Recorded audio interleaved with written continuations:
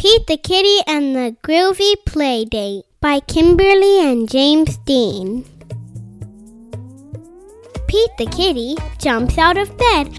I cannot wait! Grumpy Toad and I have a groovy playdate. Hey Grumpy Toad, I'm ready to play. It's going to be an awesome day. Pete wants to play with Grumpy Toad's cool blue truck. Zoom, zoom, vroom, all around the room. But Grumpy Toad starts to whine. That truck is mine, mine, mine. Pete the Kitty says, no worries, that's okay. I'll find something else to play. Pete finds some blocks. Let's build a city, says Pete the Kitty. But Grumpy Toad starts to whine. Those blocks are mine, mine, mine. Pete the Kitty says, no worries, that's okay. I'll find something else to play. Pete sees a superhero cape far out. Have no fear, Super Kitty is here.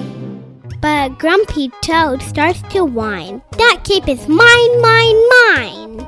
Grumpy Toad has all the toys and Pete has none. This playdate is just not fun.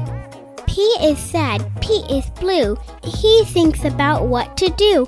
Grumpy Toad, wouldn't it be better if we were playing together? Grumpy Toad says, my pile of toys has grown, but it's no fun playing alone. Grumpy Toad thinks of all the fun he and Pete have together. Yes, sharing would make this playdate so much better. Grumpy Toad shares his truck with Pete. You push me and I'll push you. Zoom, zoom, vroom, all around the room. Grumpy Toad shares his blocks. Here are the blocks, Pete the Kitty, for you and me to build a city. Grumpy Toad shares his cape. Okay, time for superheroes to save the day. Have no fear, Wonder Toad and Super Kitty are here.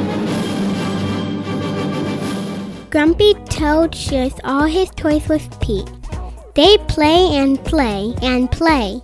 What a groovy, awesome day. Thank you, Grumpy Toad, for sharing your cape, your truck, and your blocks. Wow, sharing rocks. The end. Make sure you hear more stories with Storytime with Savannah.